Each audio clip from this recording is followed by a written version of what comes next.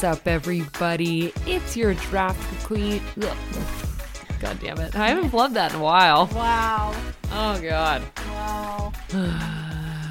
You should save that as a blooper. Hello, listeners. I can't talk. Okay, here we go again.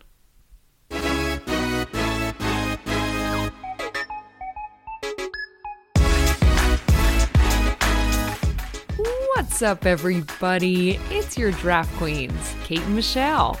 And welcome to another episode of Drafts on Drafts. Drafts on Drafts is quickly becoming one of Kate and I's favorite episodes to do. Hopefully you all are enjoying it. But it's basically an opportunity for Kate and I to have a beer, because we do like to drink beers, and elaborate and talk and postulate about something sports and pop culture related. It's just fun. It's just what Kate and I would do as part of our everyday friendship, and we are bringing that friendship to you.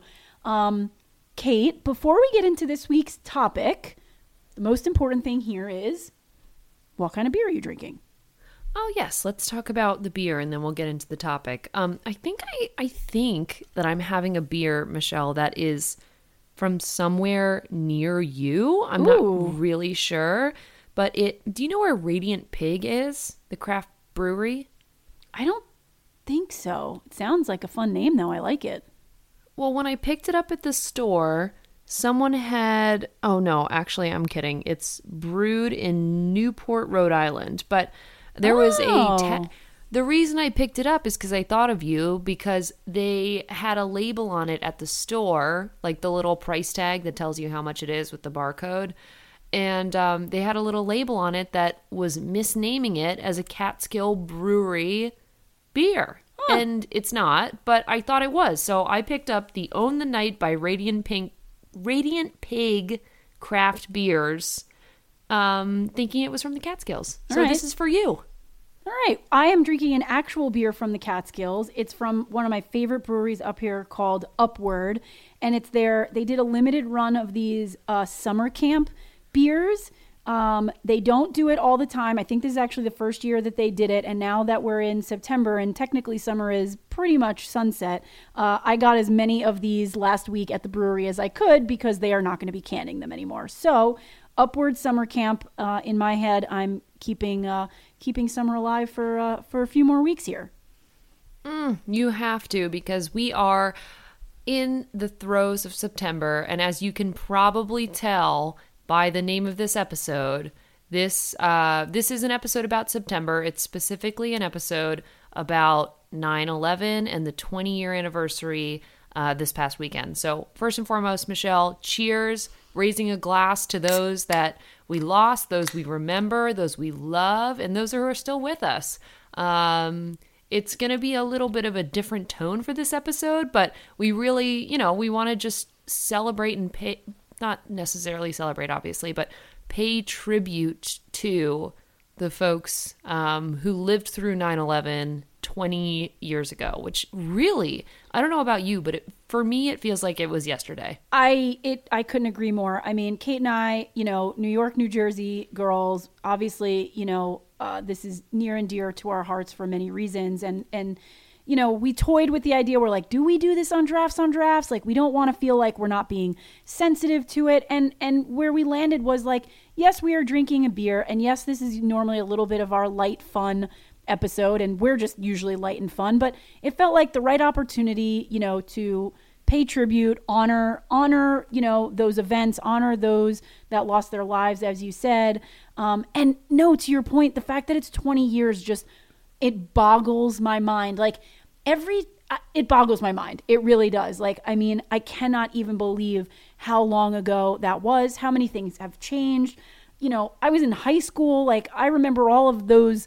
I remember all that day, that week, that month, that year, like, so vividly that it does feel just like yesterday. That when I did see this, of course I pay attention to it every year, and, we always remember.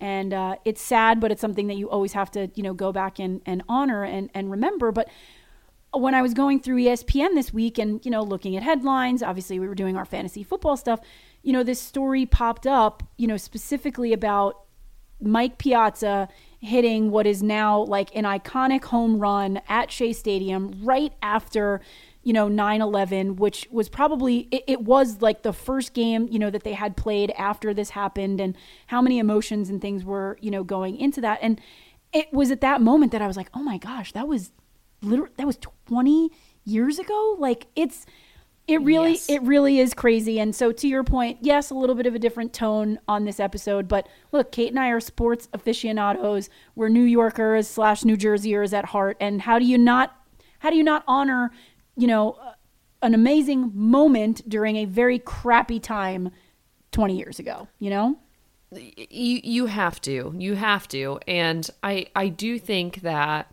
I was a little bit younger than you. So it's actually it's funny because it's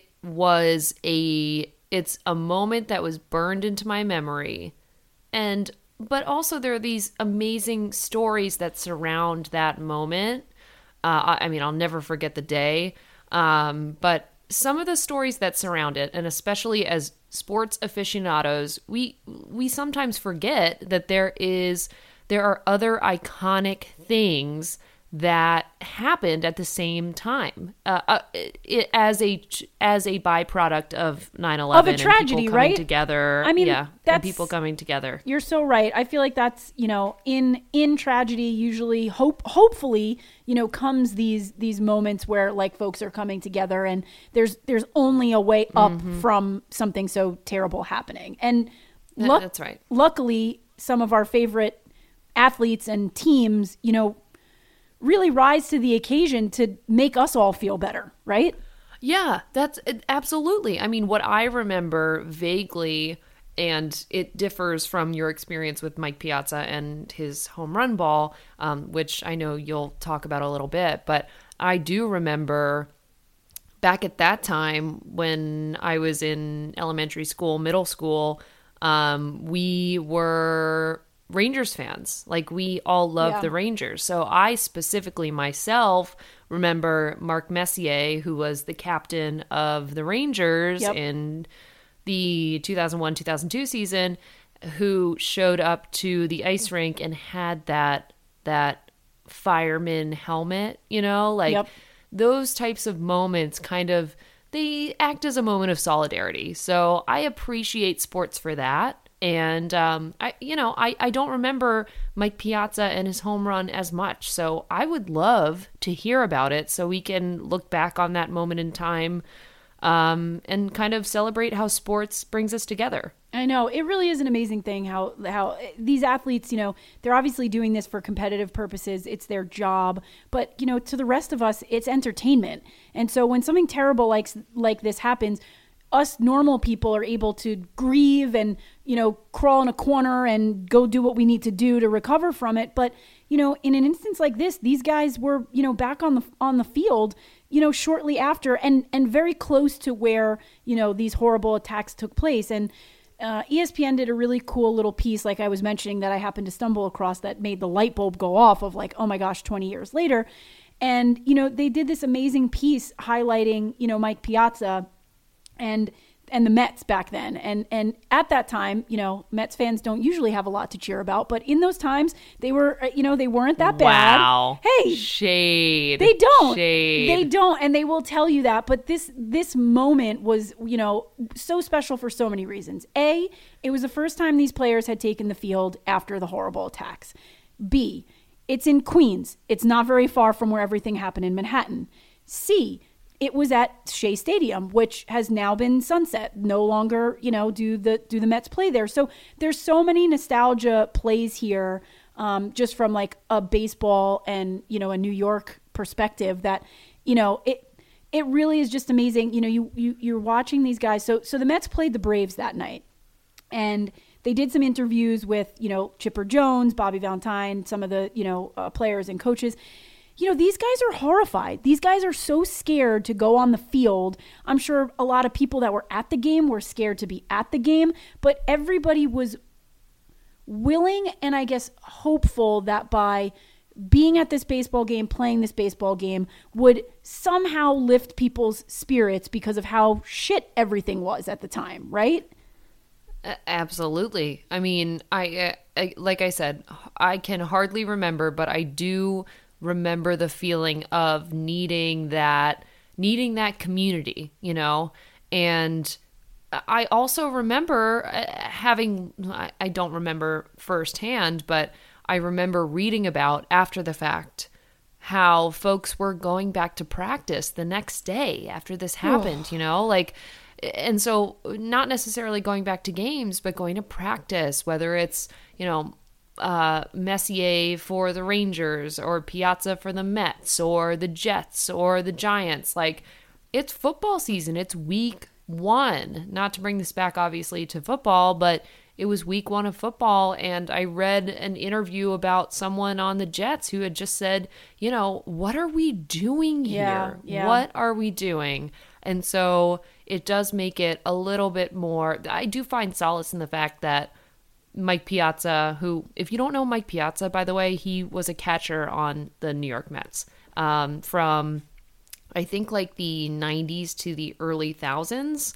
But if you don't know him, that's who he is. But I do find solace in the fact that there are those moments that ring through the ages, or the decades at least. Yeah, 100%. And like you said, these guys, you know, are out there. They're feeling the same way we're feeling. It's really tough for them to be out there.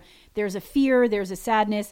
And, you know, the game sort of started off a little, you know, high stress and high tension and high emotion. And, you know, what did happen? I don't even remember. I mean, look, it's not like I remember it. As I said, for everyone listening, if you haven't watched it, go on to ESPN.com. They did a great little 10-minute piece on this. But, you know, the game started just very solemn, you know, and it was hard hard for the players to wrap their heads around that they were playing a baseball game. And so it took a while for them to get going. When they finally did get going, it was a great game. Their hearts were in it. The crowd was into it. And really what ended up happening is late in the game, you know, Piazza comes up and there's just this like feeling in the air. It's kind of crazy. Like in this piece, you know, Chipper Jones was like, I swear I had a premonition. It was like, of course I'm a baseball player and I don't want to lose this game. He's like, but I'm standing out in the outfield, you know, and Piazza gets up there and he's like, I just know he's going to hit a home run, and he needs to hit a home run, and the Mets need to win this game because New York needs to win this game. Like, that was what was going through his head as the opponent, you know, on the Braves that night. And if that doesn't speak volumes, I mean, what person, you know, what athlete goes out on a field and is okay with losing? You know what I mean? In a sense. And so it was really interesting to hear it from his perspective. And then lo and behold, don't you know it? You know, Mike Piazza hits this moonshot of a home run, you know, out to center field. And like, I'm literally getting chills like saying it right now because, I mean, talk about rising to the occasion. Talk about just giving people a minute, a glimpse of what lives were like before those attacks. And I mean, it just was a moment where I feel as dramatic as it sounds, it gave New Yorkers some of that hope and fire that they needed to have after this, you know, situation. And the Mets won that game. And honestly, like, Piazza's in, you know, the Hall of Fame, but I just think this was his like shining moment as an athlete, and I'm sure he would say the same thing.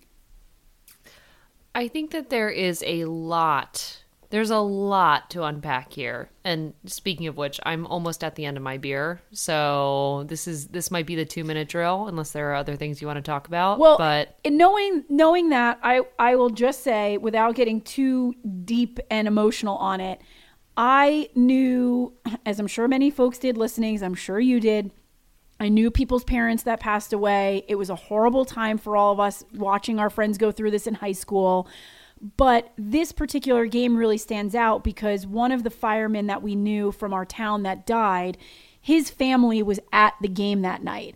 And it was such a weird thing for them to go through because they were like, how do we go to a baseball game right now? Like, how do we go here and then like enjoy ourselves? And like, we don't have our father. Like it. So there's just so many emotions. I remember seeing pictures of them at the game. I remember Piazza hitting the home run. I actually think that this family ended up having some form of relationship with Mike Piazza after the game because it was such an emotional thing. But, it's crazy because that gave that family the moment that they needed to smile, all because a baseball player hit a home run, which seems so small and insignificant when what we were going through the largest terrorist attack ever. Ever.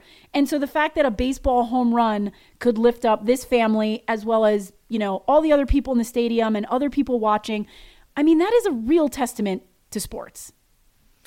There is something to be said about the headline and first and foremost, or last and foremost, since this is the last thing we're talking about, but there is recognition for the author of this ESPN article, Ryan Hawkinsmith, who wrote the article called 20 Years Later, The Enduring Legacy of the Mike Piazza Home Run. It is a great, and to your point, Michelle, it is an illustration of the many different perspectives that came with this moment in time, right? Yep. It may be that you remember this game for being an amazing home run in a horrible time. You may be a family who lost folks, or friends of family, or families removed, or friends of those who are families removed. Whoever you are, you may remember it for that reason. You may remember it because Diana Ross was present at the halftime show singing God Bless America. I mean, there's all these moments, barring 9/11, which is the moment that this is all the sun that we're revolving around, is that moment in time. But I think you're right in that we all remember it our own different way based on our circumstances, but all of us rally together around that moment in time based on not just sports, but these moments that we come back to. And I think that's really, it's powerful. It's super powerful, and I'm glad that we did this episode. I think we were, like we said, we were a little like, we want to treat this the way it should be treated. It'd be remiss of us as New Yorkers to not pay tribute and talk about, this moment in time in one way, shape, or form. And I'm glad that we found a way to bring it back to sports and keep it uplifting because, yeah, it's wild what, we were all going through, but, to join together for a sports moment to somehow make it feel better it's just heavy. It's kind of crazy.